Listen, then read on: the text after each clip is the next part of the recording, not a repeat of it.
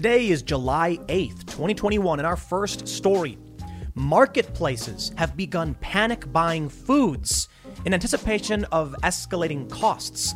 But some of these stores can't even get the food they're trying to buy because the shortages are getting worse. Why isn't the mainstream media talking about this more? To make it worse, it seems like NBC is trying to claim that inflation is actually a good thing because your wages will go up. Something big seems to be coming. In our next story, a teacher who was forced to resign for teaching 6-year-olds how to pleasure themselves is being defended with a puff piece in the New York Times.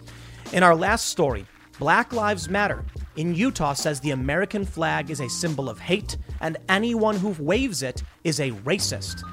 Before we get started, leave us a good review and give us 5 stars. And if you really like this show, please share it with your friends to help spread the word. It's the best way to help grow a podcast. Now, let's get into that first story. Over the past several months, we've heard stories about escalating prices, gas prices, food prices, and we've heard about stores running out of certain foods and distributors running out of certain foods.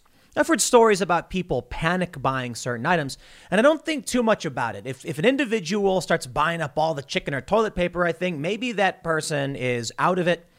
Maybe they know something, but it's just one person. Now, you can get worried if people panic buy certain items because they can cause shortages artificially. But now we got the story that grocery stores are stockpiling food, frozen meats, and cleaning supplies in fear of rising costs. They're betting that if they buy more of their food right now, they can sell it later after inflation and protect their buying power. But this says something interesting. Speculating on gold or cryptocurrency, I get. You think this is going to become more valuable in the future, and who knows how long it'll take. Grocery stores are effectively speculating on perishable goods. So this kind of freaked me out because what do these grocery stores know that we don't? I think they know the very obvious reality that inflation is going to get substantially worse over the next 4 to 12 months and probably much worse after that. And the shortages may be getting worse as well. You see, restaurants have known this. They've been trying to buy up beef and chicken and other meats, and I think even eggs. They've been having a hard go of it because there are shortages. There's also labor shortages, driver shortages, and it's not just here in the U.S., it's affecting the U.K. as well. When an individual, as I stated, starts stockpiling, I'm like, preppers on a prep, right? But when the grocery stores are seeing on the distribution end an inability to buy certain goods, a lack of drivers, deliveries possibly showing up late, so they say we better buy as much as we can right now. That to me is a very serious red flag. Now, here's what I do. I take a look at the stories about shortages, gas prices, and things we might need. And I see a bunch of stories, but there's also something weird about this. Where's the big mainstream coverage? Where are the cable news networks? Where are the newspapers, the New York Times, the Wall Street Journal saying, heads up, things could get bad? Now, of course, the Wall Street Journal did cover grocery stores stockpiling all of this food. But when you look up food shortages, you get a bunch of stories from local news outlets. Perhaps these local outlets are noticing a trend in their area. When you zoom out to the bigger picture, it's like I've been saying for the past several months. Something bad is on the horizon. These stores seem to know it. And perhaps we can't exactly predict what's going to happen. But I have reason to believe I think we're in for some hard times. Why? Beef shortages, bacon shortages, chicken shortages, prices on the rise, no drivers, no labor, nobody wanting to work. So what happens next? I don't know. I don't know. But I hope you've been paying attention to what they're not telling you. You know, a lot of us are distracted by culture war issues. Brian Stelter comes on the TV on CNN and says, Tucker Carlson is the new Alex Jones. And we all go, oh, that's crazy. Now, it's important we talk about those things because political extremism is tearing this country apart, but maybe it's all a distraction. UFOs, they say, the UFO report is out and we can't explain any of this. And we're like, wow. Meanwhile, they're chucking loaves of bread at us, bread and circuses, to keep us distracted from what might actually cause disruption. What causes revolution? It is not powerful pundits screaming about other powerful pundits or a king being despised, partly. Mostly, it's about a lack of food and access to resources. And when people start realizing it's getting bad, and they will regardless of the media coverage, then things start lighting up, figuratively speaking. People are going to go to the stores. They're going to notice what's happening. And what do we get now? I tell you, one of the craziest stories we've seen, CNBC, the upside to inflation, rising wages. What? That's right. The official narrative is don't be scared that you can't find food or that it costs 25% more. Eventually, your salary will increase too. Now, this is crazy to me. They're trying to act like all the bad stuff that's happening, actually good, actually a good thing. Well, let's talk about this.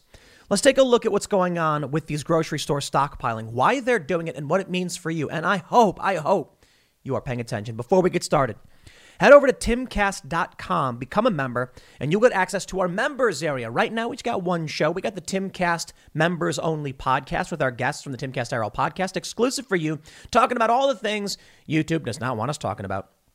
But we're going to be adding more shows on Explain shows. We're adding more journalists. We're going to add guest opinion columns. It's going to be fantastic. We're going to have audio-only versions. With your membership, you are helping us grow this company, expand, and report the real news with real fact checkers to challenge that establishment and their narrative. But don't forget, you can also help out by liking this video right now, subscribing to this channel, and sharing this video with your friends and family. Anybody you think should hear this. This is not about politics. We'll get a little political for sure, because there is an administration that is running things as we see right now. This is mostly about the immediate effect of the policies, what's happening. This is what you need to know about. Now, I don't know where this leads to, but when you got stores stockpiling frozen meat and that expires, doesn't that kind of weird you out? They're expecting this meat to be sold in the next few months, which says to me they think something bad is going to happen in the next few months. That's why it's important we talk about this stuff. Here's a story from Business Insider. Grocery stores are stockpiling food and cleaning supplies amid rising costs and demand. They say Paul McLean, the chief merchandising officer of Stu Leonard's, told Insider that the supermarket chain is purchasing 50% more inventory than usual and that they've bought ahead whenever possible to protect margins. He specifically mentioned buying more paper products and imported goods like pasta sauce, pasta, and olive oil. We're buying more ingredients for home cooks, including flour and spices. We're also buying ahead on cleaning products for the fall and back to school. McLean added, they've seen an increase in sales of lobster, shrimp, prime meat, and organic produce, with frozen food sales increasing 20% over the past year. Some grocery stores are running into issues getting everything they've ordered from suppliers. The Wall Street Journal first reported on Tuesday. It runs the risk of making a bad situation worse. Mark Griffin, president of B&R Stores, Inc., told the Journal, pay attention to this, please. You've seen what happens when regular people run out the door and try and buy up all the beans, right? Then there's no beans for you. Not because there's a shortage of beans, but because one dude bought them all from the store. When a bunch of crazy people run to the store, they buy up all of one product, there's none for you. But once the restockers come out, they can put the beans back because the truth is there are copious amounts of beans for everybody. But when there's a sudden surge in demand, that creates shortages. They are telling us right now that even the markets are having trouble filling their orders. They're buying more. They're scared. The panicking has moved up to the next level. Now, distributors may start getting squeezed out in a similar way, but this means the shortages are getting real. If the shortage is just that too many people are buying in the immediate, I mean, those people are eating that food. Food expires. Now, I get it. Beans can last a couple of years, but frozen meat? That was an alarm bell to me. Frozen meat does not last that long. Check this out. I pulled it up. I fact-checked this stuff. Healthline. Can I still eat it? Freezer. You can keep steaks for 6 to 12 months. Chicken for up to 9 months.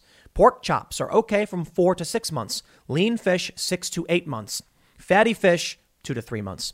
Think about what that means. On the low end, a steak may only last 6 months. Now, who's going to the store and saying, I'd like your 3-month-old frozen steak? It's probably going to taste terrible. It tastes like freezer. They don't want to sell to you stuff that's about to go bad. But they're expecting, within this time period, the product to move off their shelves. Let me now slow down and explain to you why this freaks me out. Let's say it's not about inflation. It's about product shortages and something really bad coming on the horizon. If they're buying more meat, saying there's more demand, regular people are cleaning off the shelves at the supermarket. Now, I mentioned there can be an artificial shortage caused by one person buying up everything. But if people in general are buying up as much as they can, when there's no real panic or mainstream news about this, that means the demand is just there for this food people want to eat. The store then says, we need to carry more of this food because we're selling more of this food. So they do. Now they can't fill their orders. We're now at the point where the shortage has reached the distributor level. What comes next? Distributors can't produce enough. People don't get enough food. And like I said, what causes revolutions? When people don't get enough food. Now, I'm not saying that we're going to see a revolution or some kind of crazy catastrophe. I'm just letting you know. The panic selling, the panic buying, the shortages are expanding to the next level. Take a look at this. Check this out. I was mixing them up. ABC Cincinnati. Local restaurants struggle with supplies, employee shortages as economy reopens. Now, I can say something very simple as to why this is happening, but still, it doesn't change the fact that the disruption is potentially on the way that could affect you. Have you seen the price of gold lately? It's hitting all-time highs. And when it comes to investing in gold, check out Noble Gold Investments. They have a track record of excellence that's second to none. Just look at their thousands of five-star reviews on Trustpilot, Google, and the Better Business Bureau. Customers rave about their knowledgeable staff, smooth investment process, and life-changing results, which you can see for yourself online. That's the kind of reputation you can count on. But it's not just about the reviews. Noble Gold Investments truly care about their clients. They take the time to understand your unique needs and goals, and they give expert guidance every step of the way. That level of personalized service is rare in this industry. Look, when it comes to securing your financial future, you can't afford to take chances. Go with the gold company that has earned the trust of countless investors. Visit noblegoldinvestments.com/Tim Pool today and discover why Noble Gold Investments is the only choice for smart, secure gold investments. Or call them at 877-646-5347.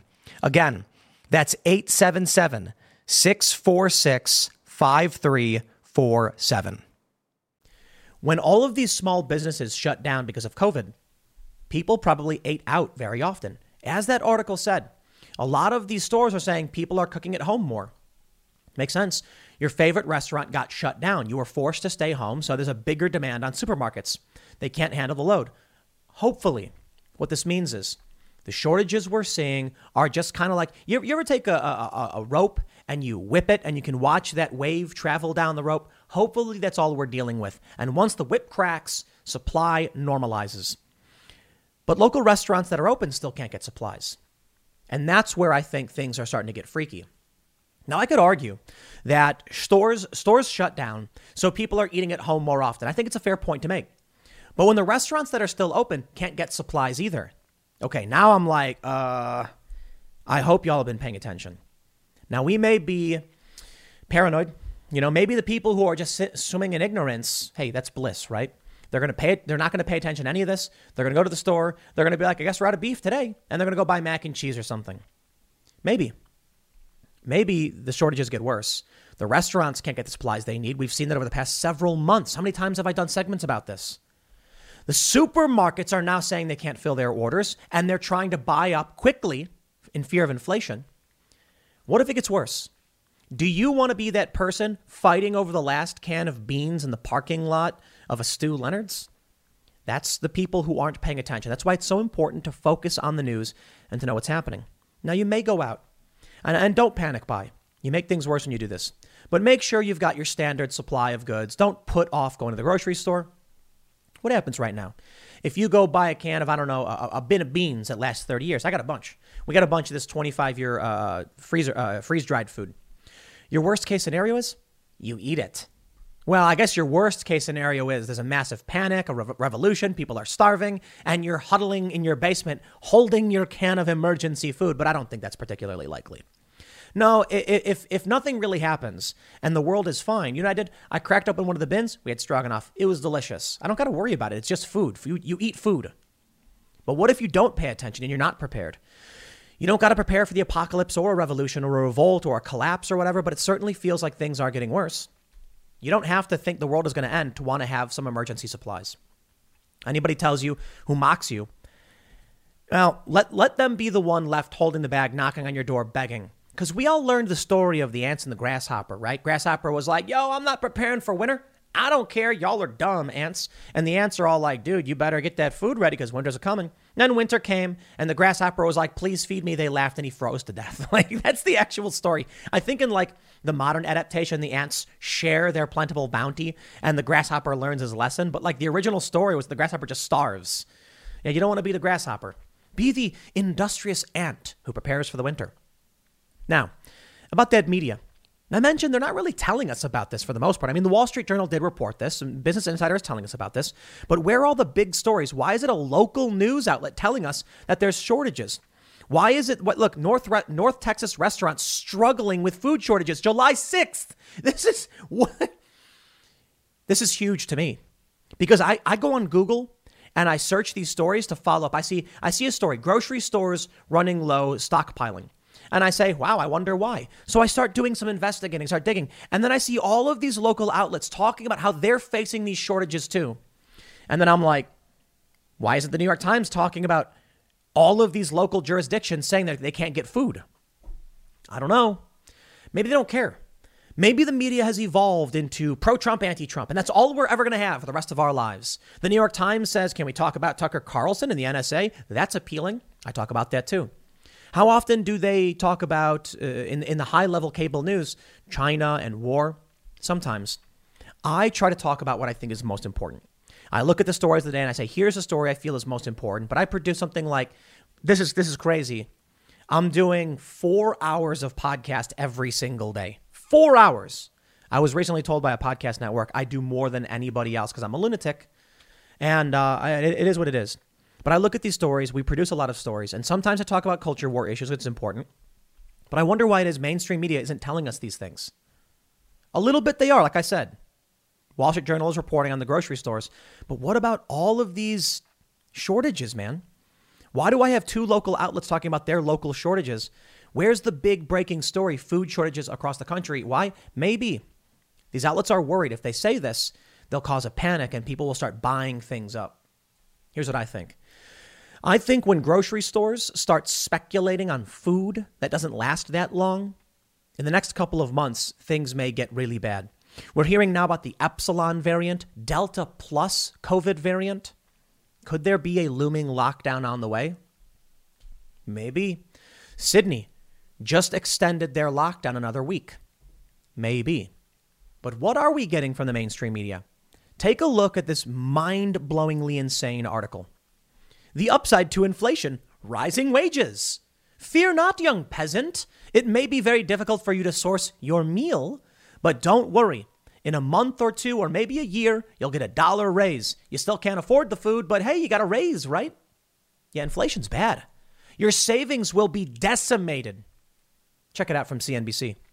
As the economy picks up in the wake of the COVID pandemic, concerns about inflation are also gaining steam. Already, prices on some goods like cars are noticeably higher, stoking fears that a sudden uptick in inflation will decrease purchasing power over time. Although consumers may pay more for everyday items, it's not all bad news as far as households' income and spending goes. Companies facing a labor shortage are also paying more to get workers to walk in the door. This is not a good thing. Rising wages precipitate inflation. They think this is a good thing for you because they think you're stupid. If everybody is getting paid more, the labor, which is the biggest cost of any business, goes up. The cost to produce the product goes up. The product itself becomes more expensive, and it's already difficult. They think you're stupid. They're trying to keep you lulled into it. Look, they want to keep you sitting there twiddling your thumbs while they buy up the goods, while they buy up the farmland. Why is Bill Gates buying up all this farmland? Yeah, there's a lot of conspiracies, sure. Vox.com says, the controversy over Bill Gates becoming the largest private farmland owner in the U.S. When there's increasing food shortages, and this one really rich guy is buying up the places where the food is made, dude's going to make a buck, to say the least. He knows what's up. He's thinking about this. Hey, food shortages are coming. How can I profit off that? Well, you can buy the companies that make the food, like the manufacturing plants, that refine the food and process it. Okay, that's pretty good. Then we'll be selling. Hey, wait a minute. Get down to the grassroots, man. Get to the bottom, the base layer, the land itself. You want food? It grows on Bill Gates' property. He is going to make a hot buck. Now, I'll tell you what, man. If it does hit the fan, gold ain't going to be worth anything. If there's a big collapse, anybody telling you to buy gold because of the apocalypse, they don't know what they're talking about. Buying gold because you want to hedge your bet against like failing fiat and you think the world is going to persist, which it really is, to be completely honest, that's a good bet. I think precious metals is a good bet. I'm not telling you to do anything, no financial advice. I think crypto, precious metals, and guns, and I always say like some household item that's hard to produce. Good bets. But in the absolute collapse, people are going to be like, that's cool that you got gold and all, but like, I need a bottle of water and a sandwich. I can't live on gold. So gold will have some value, probably. But the bet on gold is that the society is going to continue to function and people will continue to value it in society. Bill Gates is betting on something very different. He's buying up the farmland because at its base, like at the base level, the most important thing is the ability to eat. Okay, drink water, sure. But you can pull water from the air. No joke. You dig a little hole, you put some plastic or a cup down there, condensation will build on the edge of the plastic, drip into the cup, boom, you get water. It's an old survival technique. Maybe you don't have plastic, use a leaf. Use 2 leaves. Have one, and the condensation, will form on the sides, and then it'll drip down into the leaf below, and you can pull water from the air. Typically, it only works really at night. You got to find a stream or something, but hey, water is relatively abundant. What about food? Food's got to come from somewhere. You can forage, you can hunt, but that's tough. This guy's going to own up all that land. Them trying to tell you that your wages are going to go up are them telling you think short term. It's a stupid thing to do. You need to think long term, man. America is warned to brace for up to 4 years of inflation as Fed's preferred inflation measure posts biggest annual increase since 1992. Maybe what these markets are predicting is that there is going to be hyperinflation. The system won't collapse completely. Your wages will go up, but the cost of food is going to be skyrocketing. If I was planning on selling a steak within the next month, and the steak was going to be increasing by 5% every single day, compounding. Yeah, it makes sense to buy as many steaks as possible right now. Hey, I can spend $1 on a steak now, sell it to you for $100 at the end of the month. Make a lot of money, right? But the idea is, if I sell a steak to you for $100 at the end of the month, I'm still going to need $90 to buy the steak from the distributor because their prices go up too. They're just trying to brace for inflation. The Fed says it's coming. What have you done to brace for inflation? Let me tell you what else comes. When we talk about the labor shortage, we've also got it hitting Britain. Look, at Britain could face food shortages due to lorry driver crisis. This lack of drivers, it's not just in the U.S. People in Britain as well aren't driving trucks. Food's not making to its destinations. I'll tell you one thing, my friends. Today, you may have noticed there's like a little thing on my hand right there. Yeah, I was picking berries. We got berries all over the property. I went outside, collected some fresh eggs right from a chicken's butt. I know it's not really from the chicken's butt, I'm kidding. But right to the chicken coop, grabbed some eggs, went to the garden, picked a bunch of cherry tomatoes and a zucchini, and I fried it all up. That was my breakfast, right from my own backyard. I didn't have to buy anything. I mean, I bought the chickens. All right, well, I raised them from babies. They were cheap. They eat bugs. We pay for their feed for the most part, but you can let your chickens graze. I'm trying to be as self-sustaining as possible. So we have a garden, we have vegetables, we got zucchinis, cucumbers, tomatoes, pumpkins. We're growing pumpkins, are getting all big. And we got chickens. Chickens are growing up, doing their chicken business. That's what I'm trying to do because when I pay attention to this stuff, I get worried about international food shortages, rising gas prices around the world, infighting in OPEC could mean $4 gas prices. I mean, this is freaky stuff. You got to pay attention to what's going on. When gas prices go up, everything else will go up. All of this I am paying attention to. The increase in inflation. But let me just stress something. If people aren't working, nobody's making the food. If people aren't in grocery stores, there's not going to be anyone to stock the food. If nobody's at McDonald's, you can't go to McDonald's. That we understand. But a lot of people are like, so what? So I'll go to the grocery store and I'll take care of myself. Yeah. How about that? Subway trips canceled over staff shortages soar to a pandemic high. July 5th, 2021 from thecity.nyc. People in New York don't drive. Some people do. People don't know this about Manhattan. A lot of the streets are commercial parking only because they don't want people parking their cars and leaving them there all day because trucks got to come in and make deliveries and people got to come in and work for their business. So people take the subway. What are you going to do if you live in New York and the subway doesn't work? Oh, you're going to ride your bike. Okay. How are you going to carry your groceries home for your family on your bike? Okay, you're going to have to get a bigger basket. And yeah, you can do it. That'll consume more energy. All of this, whether intentional or not, is very much so a great reset. Gas shortages, food shortages, stores stockpiling, inflation skyrocketing. I don't think there's going to be an apocalypse, but I do think there is going to be a curtailing of the luxury that so many people live in. Me? I think it is a gift that I wake up in the morning, we got cherry tomatoes. I walk right up, pull a cherry tomato right off, pop it in my mouth. Oh, they are so delicious, man. You people living in the cities without this stuff, you are missing out. The bigger tomatoes are a lot harder, man, because the critters come in and they snatch those big old tomatoes. But the zucchinis are fine. The cucumbers are great. Oh, we're going to pickle the cucumbers, the fresh eggs from the chickens, man. You are missing out. So I take a look at these cities. I take a look at the ideology of the left and what they've been talking about, and it seems like they're going to get what they want. They say people consume too much. They say too much fossil fuel is being used. Yeah. What's happening now? No truck drivers? That to me is strange. Who doesn't want a job? I guess a lot of people. If people aren't driving trucks, people aren't burning fuel. But if people aren't driving trucks, the food's not coming into the cities. Surrounding the mountain area where we live in, there's something called wine berries. They're an invasive berry species. They're everywhere. We go out for 20 minutes, we get a big old bowl of berries. We got mulberries everywhere. We got blackberries. We got black raspberry.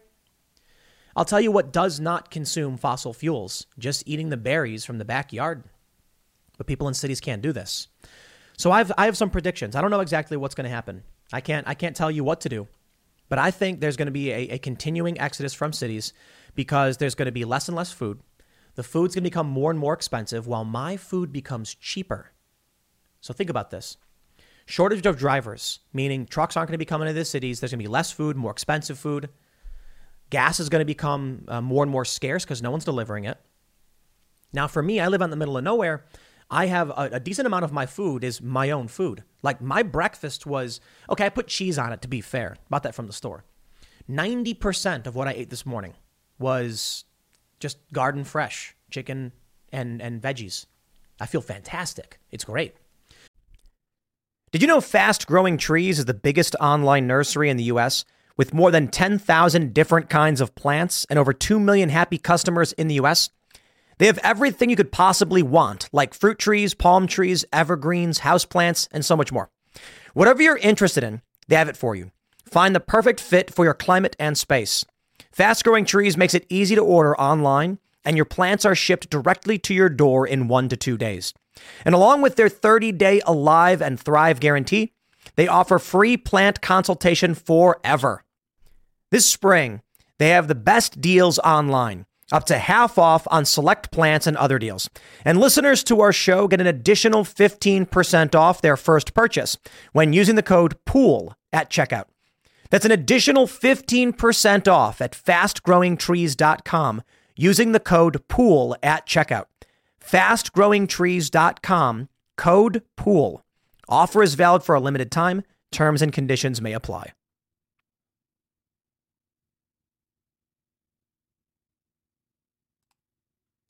I still rely on market for a lot of the meats. We don't have any chickens we can eat right now, like the full chickens. We don't have goats or anything like that, but we're planning on expanding the operation and being more self-sustaining. We're still going to rely on the local farms, but people in cities can't do this. If you don't got gas, the food can't come in. If the food doesn't come in to the stores here, well, we're going to source from local farms.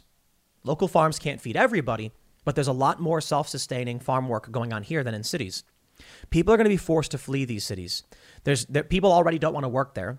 They're stinky. There are people who are going to work remote, which they can. The prices will be too high.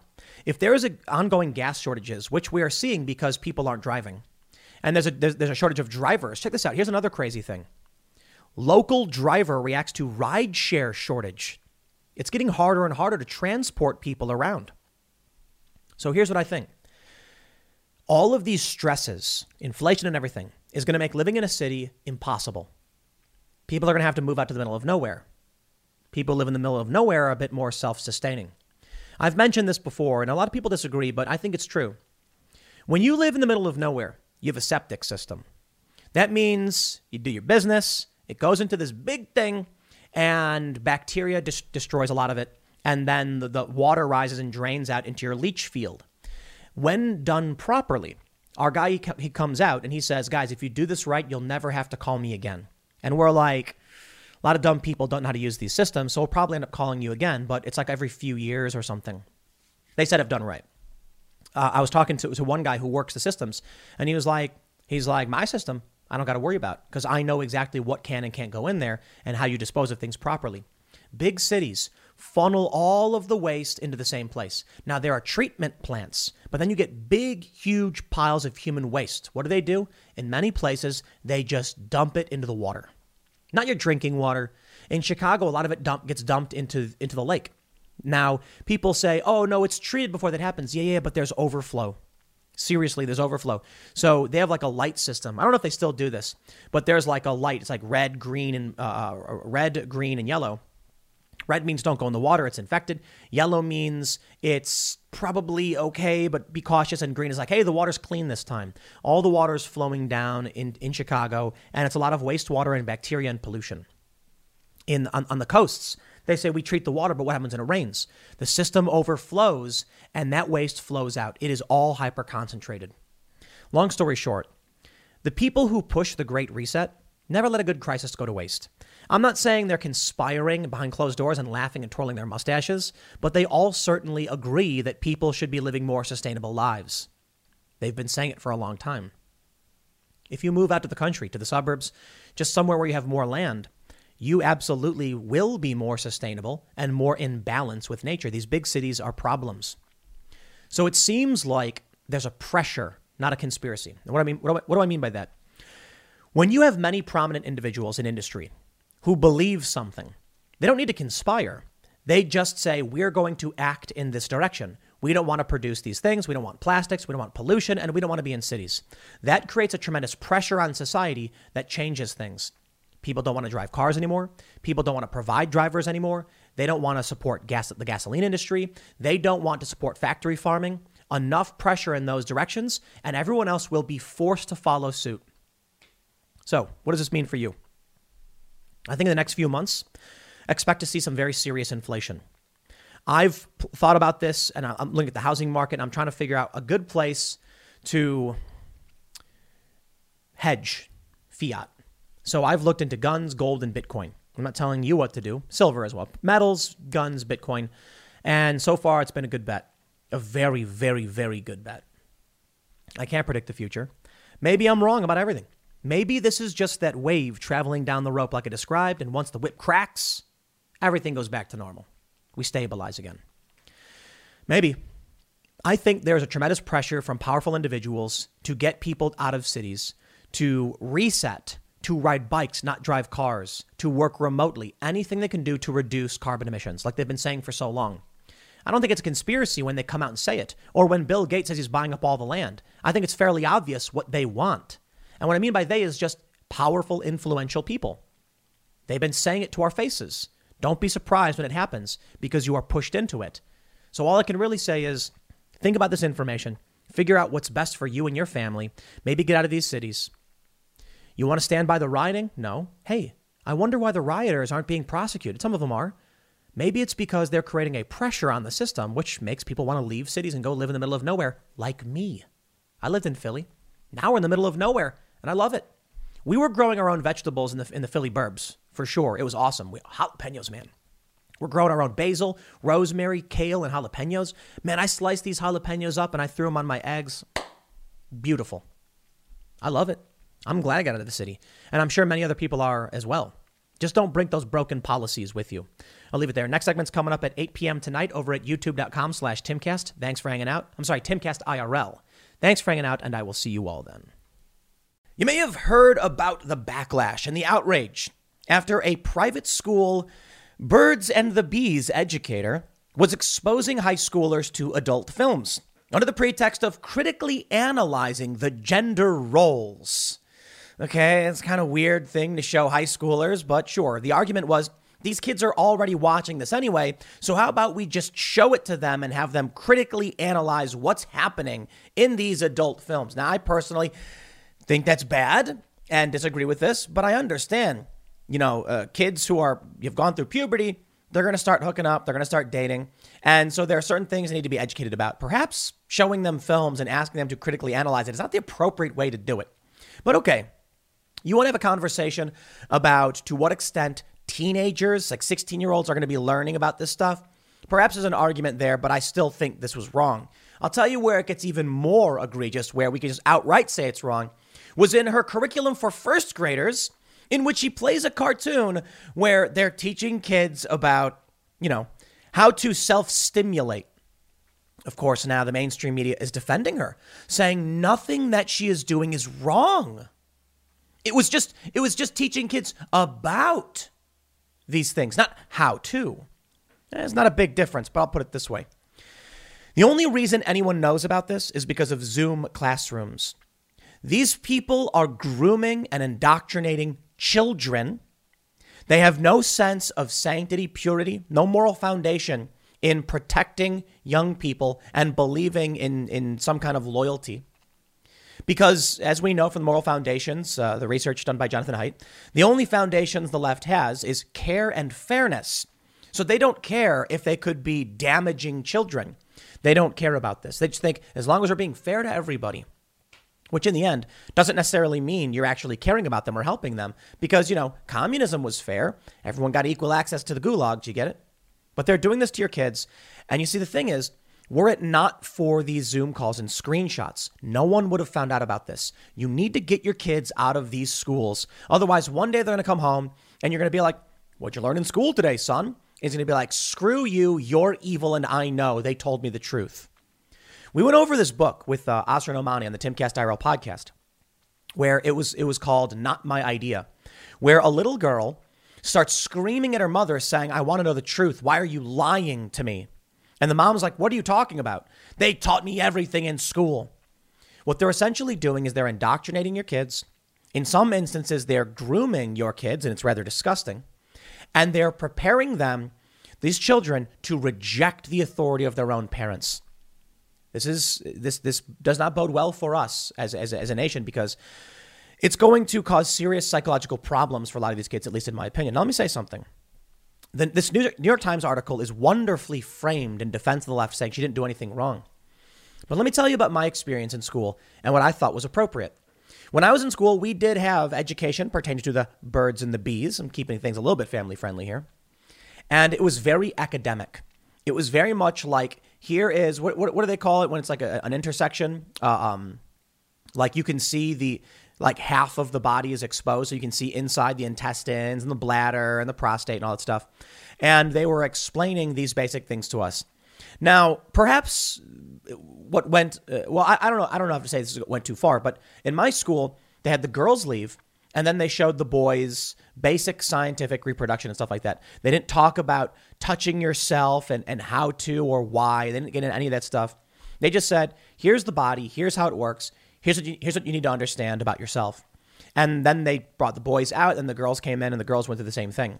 I don't know if that's the right thing. Maybe it makes sense to have boys and girls be in general biology class on this kind of topic together, but not to treat it like how to actually do it. And then even still having teenagers watch adult films to critically analyze. That's what they do. That's what they say. It's about critically analyzing. You might look at this and say, Tim, they're just doing a general birds and the bees stuff, right? Look, I think this is something dirtier, more devious. Take a look at this story from The Blaze. Many of you may have seen this. WAPO writer advocates for children to be exposed to kink at pride parades, igniting a tidal wave of resistance, sick, deviant, and evil. There is no limit for liberals, for the left. As I stated, in Jonathan Haidt's research, and you can take the moral foundations test, it's really fun. You take this test and it will show you where your moral foundations are. Conservatives have all 6 moral foundations. Liberals have 2, care and fairness. That means there's authority, purity, and loyalty and liberty that they do not have. Okay, those are the other 4. So purity, for instance, protecting children, protecting what is meant to be clean and not disgusting. They don't have that. They don't care. They think kids should be exposed to kink, which leads me to one of the criticisms I have of the left, one of the biggest, and particularly Cenk Uygur of the Young Turks recently, when we were talking about, Cenk Uygur said that, Ben Shapiro panicked because they are losing the culture war.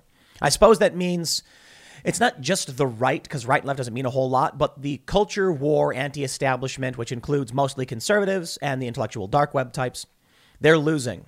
Well, Ben Shapiro is an intellectual dark web guy. The IDW mostly was like a liberal progressive thing, somewhat libertarian.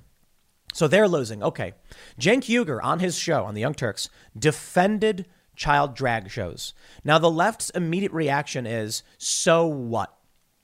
In this video, it's not the video they were watching, but in these drag shows, there is a child who was 11 years old taking off his clothes as men give him money. That's called stripping. Now, I did a segment about this, and the left said it's not stripping because he's wearing a t-shirt and shorts underneath. They don't understand what stripping is, maybe because they've never actually gone to strip clubs, or they're just lying. At many strip clubs, women don't get fully nude. They wear undergarments, but they take their clothes off and dance and are given money.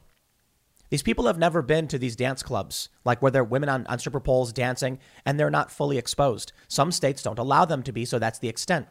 These children are stripping for money, and it's being defended by the left. Now you see they're saying, Washington Post says the children should be exposed to kink. And they tell this really weird story. There's like a comic where a little boy, it's on, you see it on Instagram, it's on Reddit and stuff. A little boy sees, like 2 men engaging in a kink act, not like overtly intimate. And then the child says, like, what is going on? And then the parent's like, let me explain to you what they're doing. And it's like, I understand you want to educate children, but they're really getting to the point with what they're teaching kids to be outright devious. Just it's like extreme to put it. There was one thing they're teaching kids about like blood play and like cutting and like, yo. If you've got these preferences, man, like you can do whatever you want in the privacy of your own home. But come on, kids, man. Yeah. Let me read you the story and show you how they break this down. The New York Times says a private school educator, Birds and the Bees, defends her methods. After 9 years at Dalton, why was Justine Engfont suddenly being pilloried by parents? Because they finally found out what she was telling their children. Because these Zoom meetings finally leaked their curriculum. You have no idea the horrifying things they're saying to your kids. We had the books in studio where it was asking people like, why do you think black people feel bad in their black skin? Like horrifyingly racist statements. They're making your kids go through this. Here's the New York Times. They say, Birds and Bees education is a sensitive subject. But during 9 years at the prestigious Dalton School in the Upper East Side of Manhattan, 7 of which she spent as the director of health and wellness, Justine Engfont seemed to be handling it with success. She developed curriculums for students from kindergarten through 12th grade, hired 3 other health educators, and organized documentary viewings, discussions, and workshops for parents. She also was a regular speaker at educational forums, like the National Association of Independent Schools People of Color Conference. You see where this is going? These are the critical theorists. It is not just race. It is also gender theory. And for some reason, they want your children exposed to overtly adult content. And they say, but kids are already finding it on the internet. Hey, that's a great argument of taking away your kid's phone. The CEOs of these big tech companies don't let their kids have cell phones. What do you think that means? They know exactly what's going on and what their services and their systems are doing. Here we go. They do these viewings. One of these was Columbia Grammar and Preparatory School on the Upper West Side, which in May invited her to teach 2 Zoom sessions on adult film literacy and consent to its juniors and seniors. Bill Donahue, the head of the school there, said, there may have been confusion on our part about which course we would receive. We understood the course would be under the topic of healthy sexuality workshop. A couple of parents complained afterwards, Ms. Fonte was told. But there had been about 120 students, many of whom gave her great feedback, so she didn't dwell on it. Yeah, the parents didn't know. About a week later, she woke up to find herself featured in the New York Post. Students and parents reel after class on adult film literacy, said the headline. The story was followed by another soon after.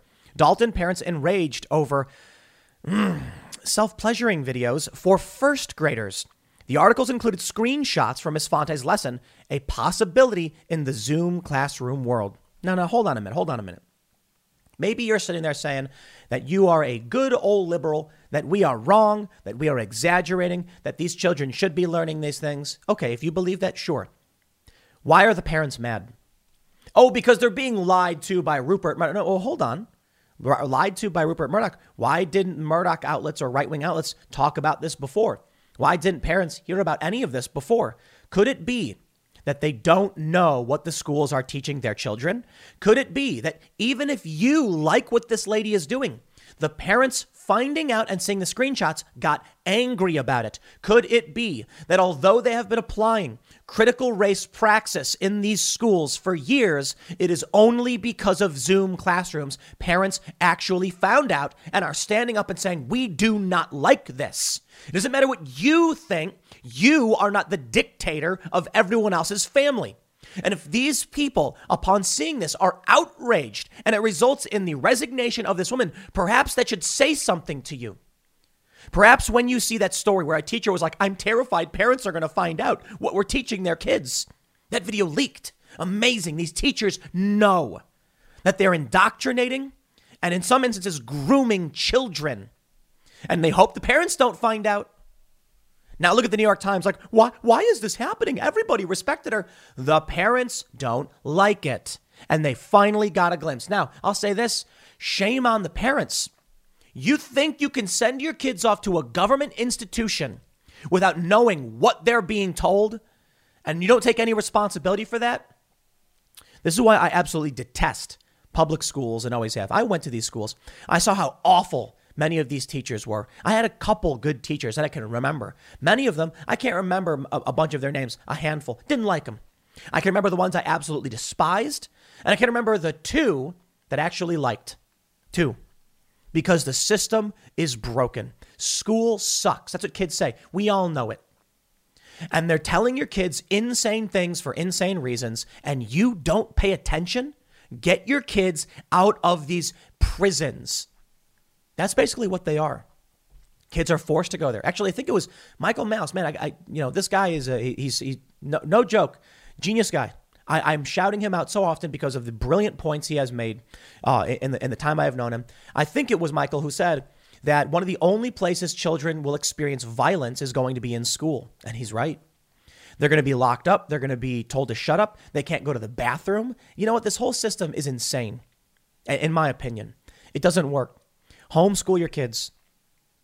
Or get these pods going. Stop relying on the government to take care of your children. Check this out. In a statement, a representative for Dalton said that Ms. Fonte helped to develop an exemplary K-12 health and wellness program, and that her work should not be overshadowed by unwarranted misinformation and hateful rhetoric. Is she out of touch? No, it's the parents who finally saw screenshots of her lessons who are wrong. We all watched the video. It is a video of two children talking about how they touch themselves at night, and the woman explaining to them that it's okay and here's why. Now, maybe you might be saying kids should know these things. If you think that's right for your children, that's fine, sure. I disagree, but they're your kids. How about this? If parents got mad after seeing that video, those kids don't belong to you. An exemplary K-12 health and wellness program? So strange. Why are the parents upset about it? It's misinformation? Yo, the video's publicly available. Multiple Birds and the Bees educators interviewed for this article said there was nothing inappropriate about her classes. The parents said otherwise. Who are these people to determine what is or isn't appropriate for someone's child? You see the problem here. The worldview of the left is, we know what's best for you. Shut your mouth. You're wrong. My worldview is more libertarian. My worldview is like, you're the parents. Far be it for me to tell your kid what to do. Now, if your kid is infringing on the rights of other kids, like, you better believe it. We're going to have some words. If your kid's going around setting fires or something, yeah, we're going to stop that kid. But if we're talking about whether you want your kid to play football or basketball, well, that's entirely on you. I'm not going to tell you. Football's bad because they'll get head injuries. Yeah, well, maybe. But, look, that's on the parent, to play sports.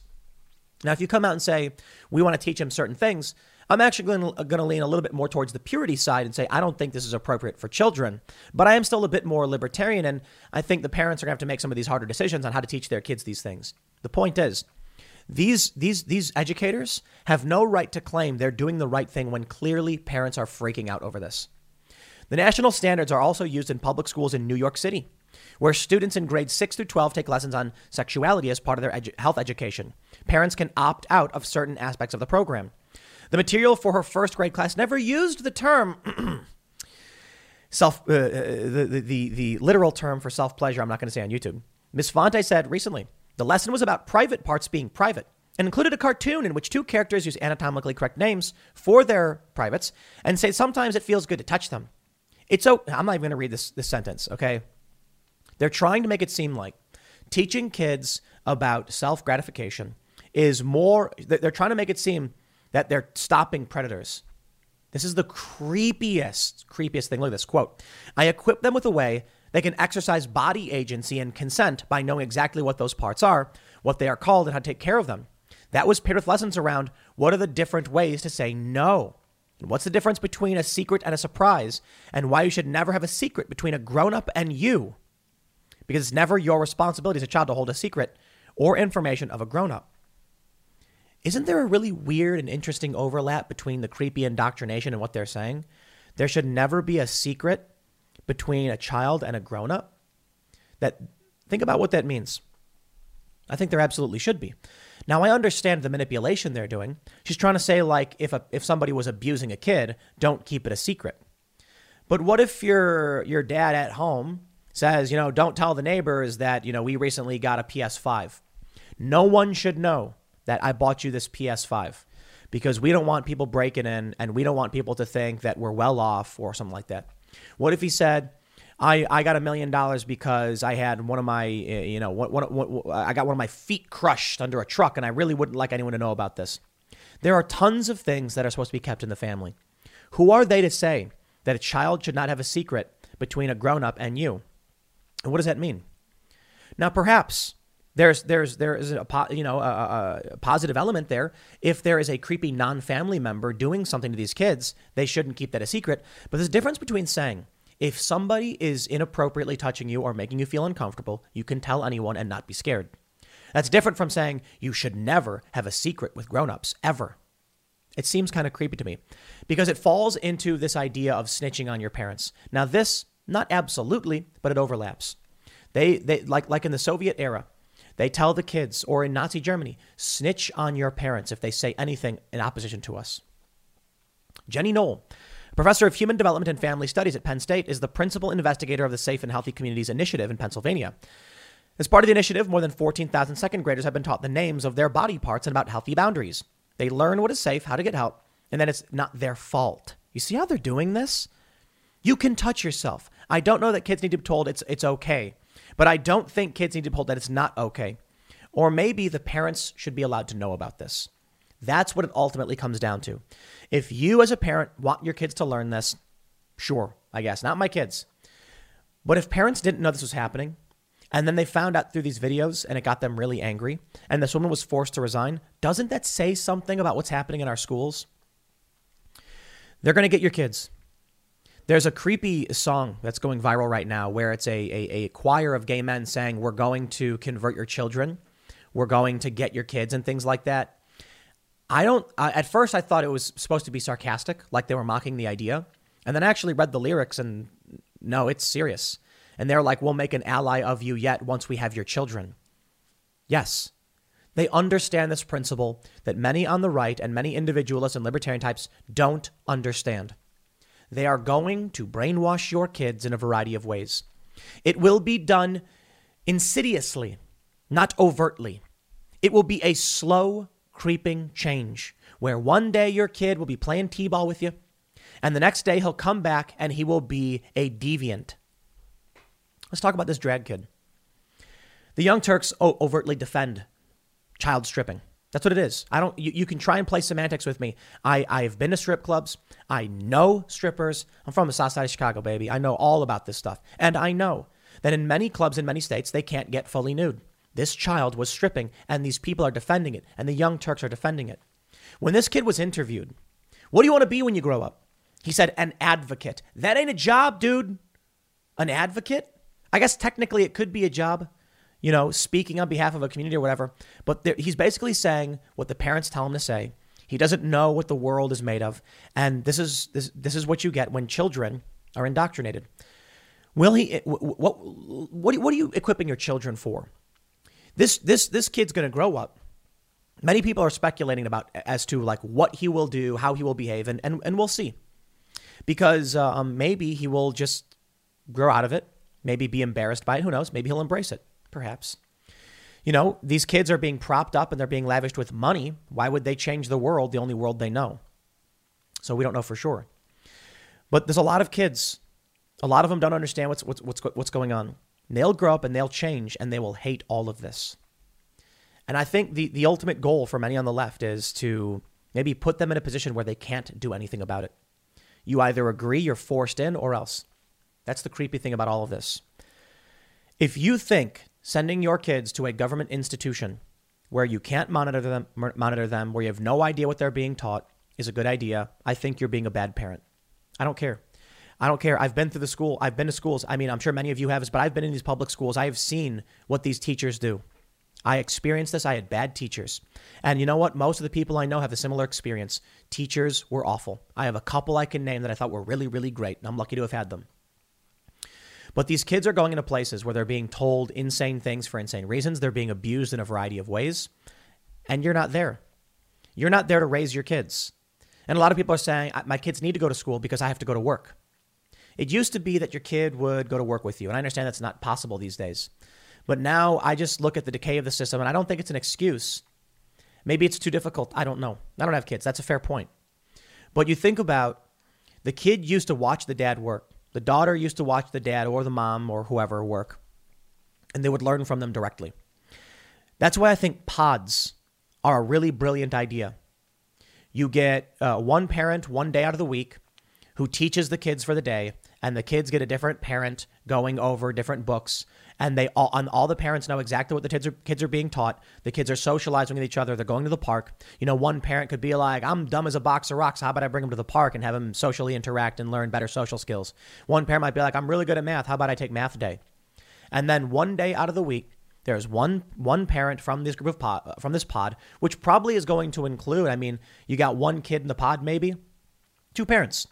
So you might have more parents than kids. In a lot of ways. You might have more kids than parents if the parents are having more than one kid, for sure. But then these kids can learn in the real world. They can learn from someone who actually knows and cares about them, who will be held accountable by the other parents. I think schools are trash. I think this stuff is dangerous. I think if parents are mad about this, then what I'm saying is true.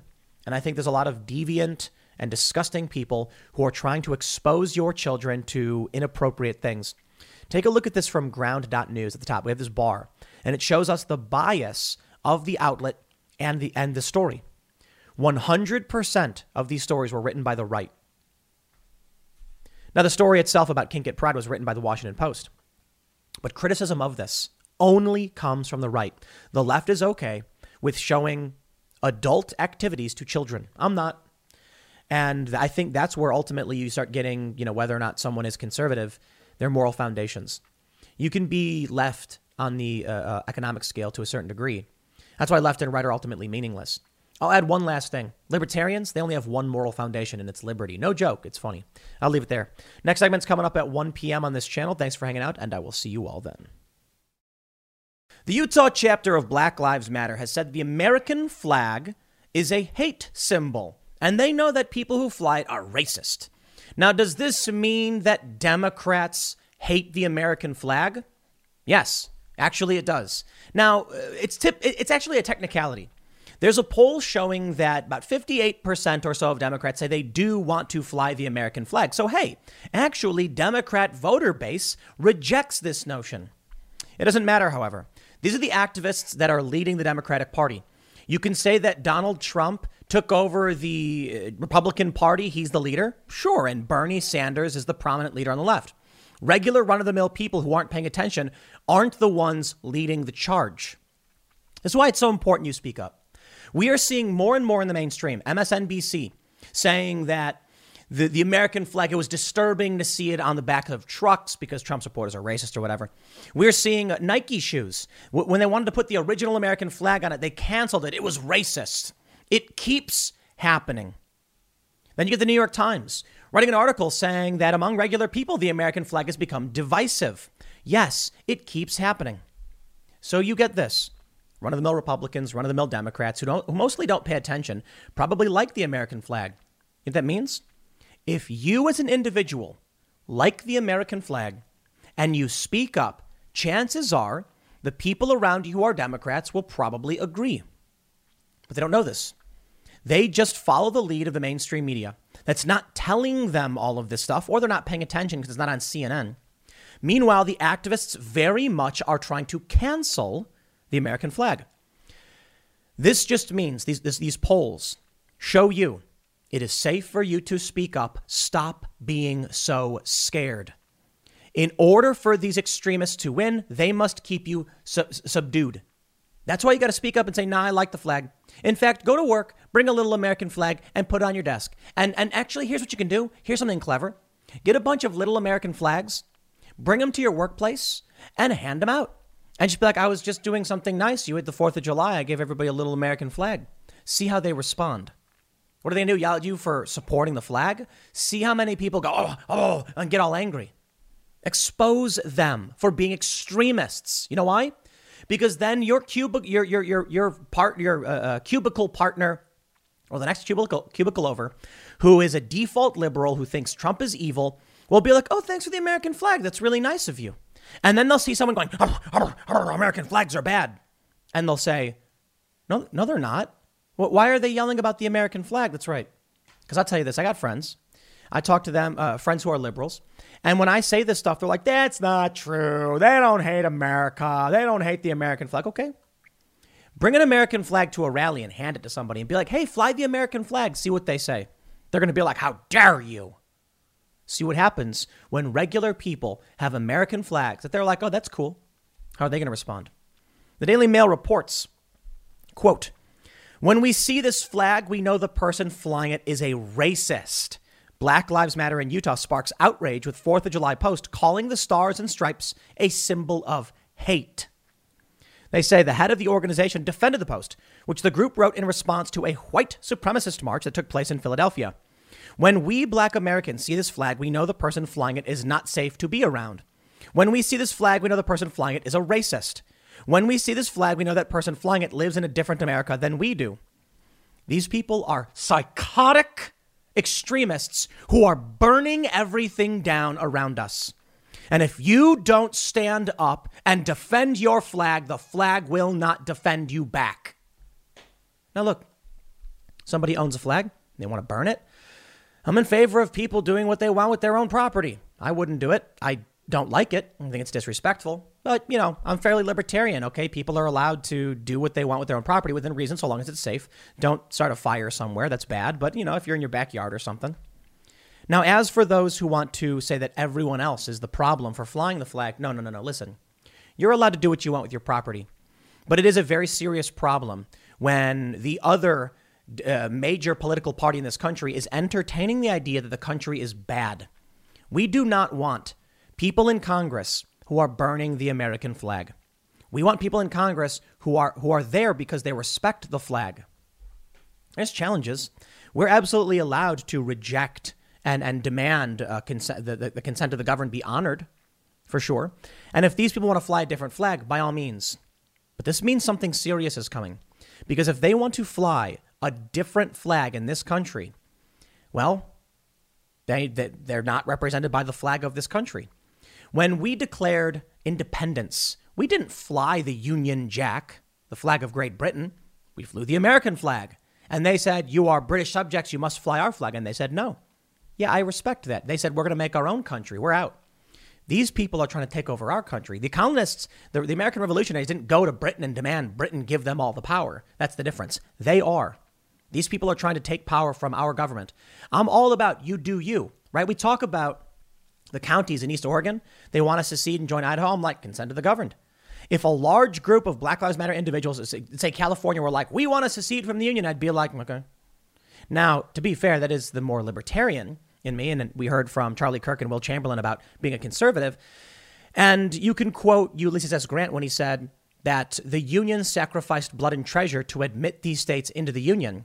And that debt, you can't just walk away without paying that debt. Here's the post. On Facebook, they said, when we Black Americans see this flag, we know the person flying it is not safe to be around. When we see this flag, we know the person flying it is racist. When we see this flag, we know that person flying it lives in a different America than we do. When we see this flag, we question your intelligence. We know to avoid you. It is a symbol of hatred. We question your intelligence. Isn't that really, really amazing, huh? They're going to say, another commenter wrote, I love this flag and love this country. I fly it proudly regardless of what you want to call me. Another Twitter user accused BLM of declaring war on the U.S. Fly your flag proudly, the commenter wrote. If you don't have one, please get one, or even print one for your window. And prepare for the worst because it's coming. It is. Look, you can criticize America, but typically the burning of the flag was not meant to call for the dissolution of this country. I mean, sure, some people probably felt that way. When I see a flag being burned, I see it as a protest against what the government has become, but not an act of war against this country. When a group of people say the founding is racist, you're wrong. They're indoctrinating your kids. They're grooming your kids and they're desecrating the flag. I mean, come on, dude. At a certain point, you need to recognize we are being gutted from the inside out. One Twitter user wrote, based on this tweet, I think BLM Utah should transition to BLM Cuba. And let's see if they like to fly this flag. Let's see if they like this flag next 4th of July. Respecting the flag and our ancestors who gave their lives for it, both black and white, is non-negotiable. So there was some crazy march. I don't know a lot about this group. They marched in Philadelphia. That's what they're mad about, I guess. Yo, crazy people exist. You don't see me complaining about the pride flag. I'm not going to say that about the pride. You can fly it if you want, whatever. Now, I think when they fly the flag above the U.S. flag or take the U.S. flag down for the pride flag, we got a problem. But you see how they're the extremists. They find these fringe groups and they say, all of you are the problem. They see a group of a couple dozen morons marching around and they say, every single one of you who flies this flag. And I'm sitting here with my little American flag like, yo, what did I do? I don't know what you're talking about. My family, for the most part, emigrated here. Mixed race relationship. Had kids. Fought really hard for civil rights. Found the American dream. Yo, why are you yelling at me? I like the American flag. My family had to fight tooth and nail to get here. Part of them. Dad's side of my family was here for a while, but mostly not here. Like, I don't have a family history that goes back, I think, to like, the 1600s or whatever. I think my family at the earliest was like 1800s. I could be wrong, though. It's hard to trace all that stuff back. I do know that my mom's side of the family, immigrants, yeah, they came here for the American dream. They found it. And they had to fight for civil rights. Both my grandfather and my grandmother's side both had to fight for their rights. That's the reality of this country, that anything is possible, that we can improve. Now they're threatening to just burn it all to the ground. Now, you may be saying, Tim, it's one group and we don't think that they actually, that the greater Democratic Party believes these things. Okay. Look, I want to be fair. From CBS News, more Americans to fly U.S. flag this year, CBS News poll. As they have in years past, most Americans plan to fly the American flag from their homes this 4th of July. Well, it's not long since, but it's been a few days. And most also plan to watch a fireworks display, though not necessarily in person. 63% say they will fly the American flag, while 33% say they will not. Now, let's break this down. 63% say they're going to fly the American flag. Hey, I like that. That's great. 33 say they won't. Now, of that 33%, how many of them hate the flag and that's why they're not flying it? And how many of them are just like, I don't know, I don't got a flag, I don't really care that much. So that'd be interesting to see. The yes is clearly a support for the flag. The no is not necessarily opposition to it. The percentage of Americans who say they will fly the flag on the 4th of July is similar to what it's been in the past. Now it's 63. In 2020, it was 53. 2019, it was 63. Weird, right? I don't understand that fluctuation. They say most Americans of all political stripes will fly the flag, but Republicans have traditionally been most likely to do so. This year is no exception. 80% of Republicans will fly the American flag compared to 58% of Democrats and 53% of independents. In 2020, fewer than half of Democrats and independents say they would fly the flag. Check this out. In 2020, only 40% of Democrats said they would fly the flag. Now that is creepy. I find it creepy. The Democratic Party legit does not like this country. 58% of Dems now say they will. Why? Well, probably that 18% were, anti-Trump Democrats. What does this mean? It means that there is a large swath of Democratic voters who are uninitiated, default liberals who don't pay attention. So here's what you do. Buy little American flags from the store and hand them to your Democrat coworkers. Don't say anything political. Just be like, hey, I got these flags on the 4th of July. You want one? Some of them will be like, no, I don't want it. That's fine. Some might be like, yeah, sure. And then have them fly the flag. Because maybe when these people who do like the flag but don't pay attention get attacked and insulted and scared, might realize something bad truly is happening. I'd be interested to see what would happen if someone had an American flag on their car in New York City. Probably nothing, to be honest. People walk around with MAGA hats thinking the world's going to end, and typically it doesn't happen. You walk with a MAGA hat into an Antifa rally or a leftist rally, you might get some trouble. You fly the American flag at some of these rallies, you might get in trouble. I'll tell you this. Go fly an American flag at a Bernie Sanders event. See what happens. What I'm trying to point out is it is very dangerous for us. When we have stories like Mara Gay on MSNBC, disturbing to see dozens of American flags on trucks in Long Island. So let's talk about the moral foundations, what it means to be liberal and what it means to be conservative. Conservatives typically respect the institutions of this country and want to uphold. A conservative typically refers to people who are trying to maintain some element of the status quo.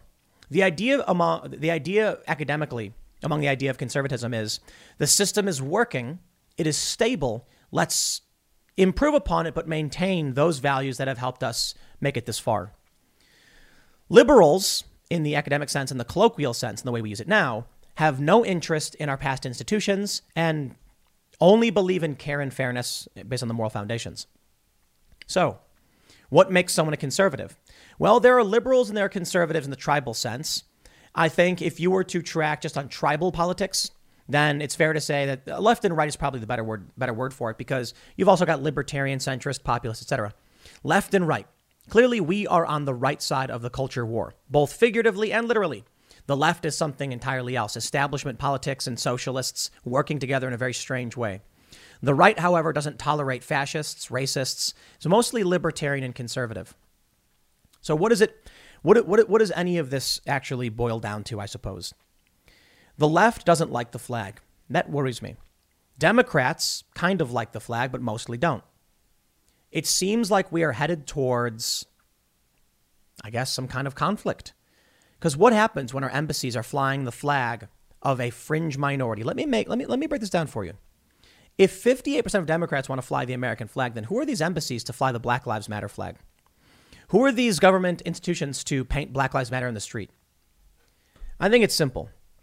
The left doesn't care about the Bill of Rights. They don't. They hate it.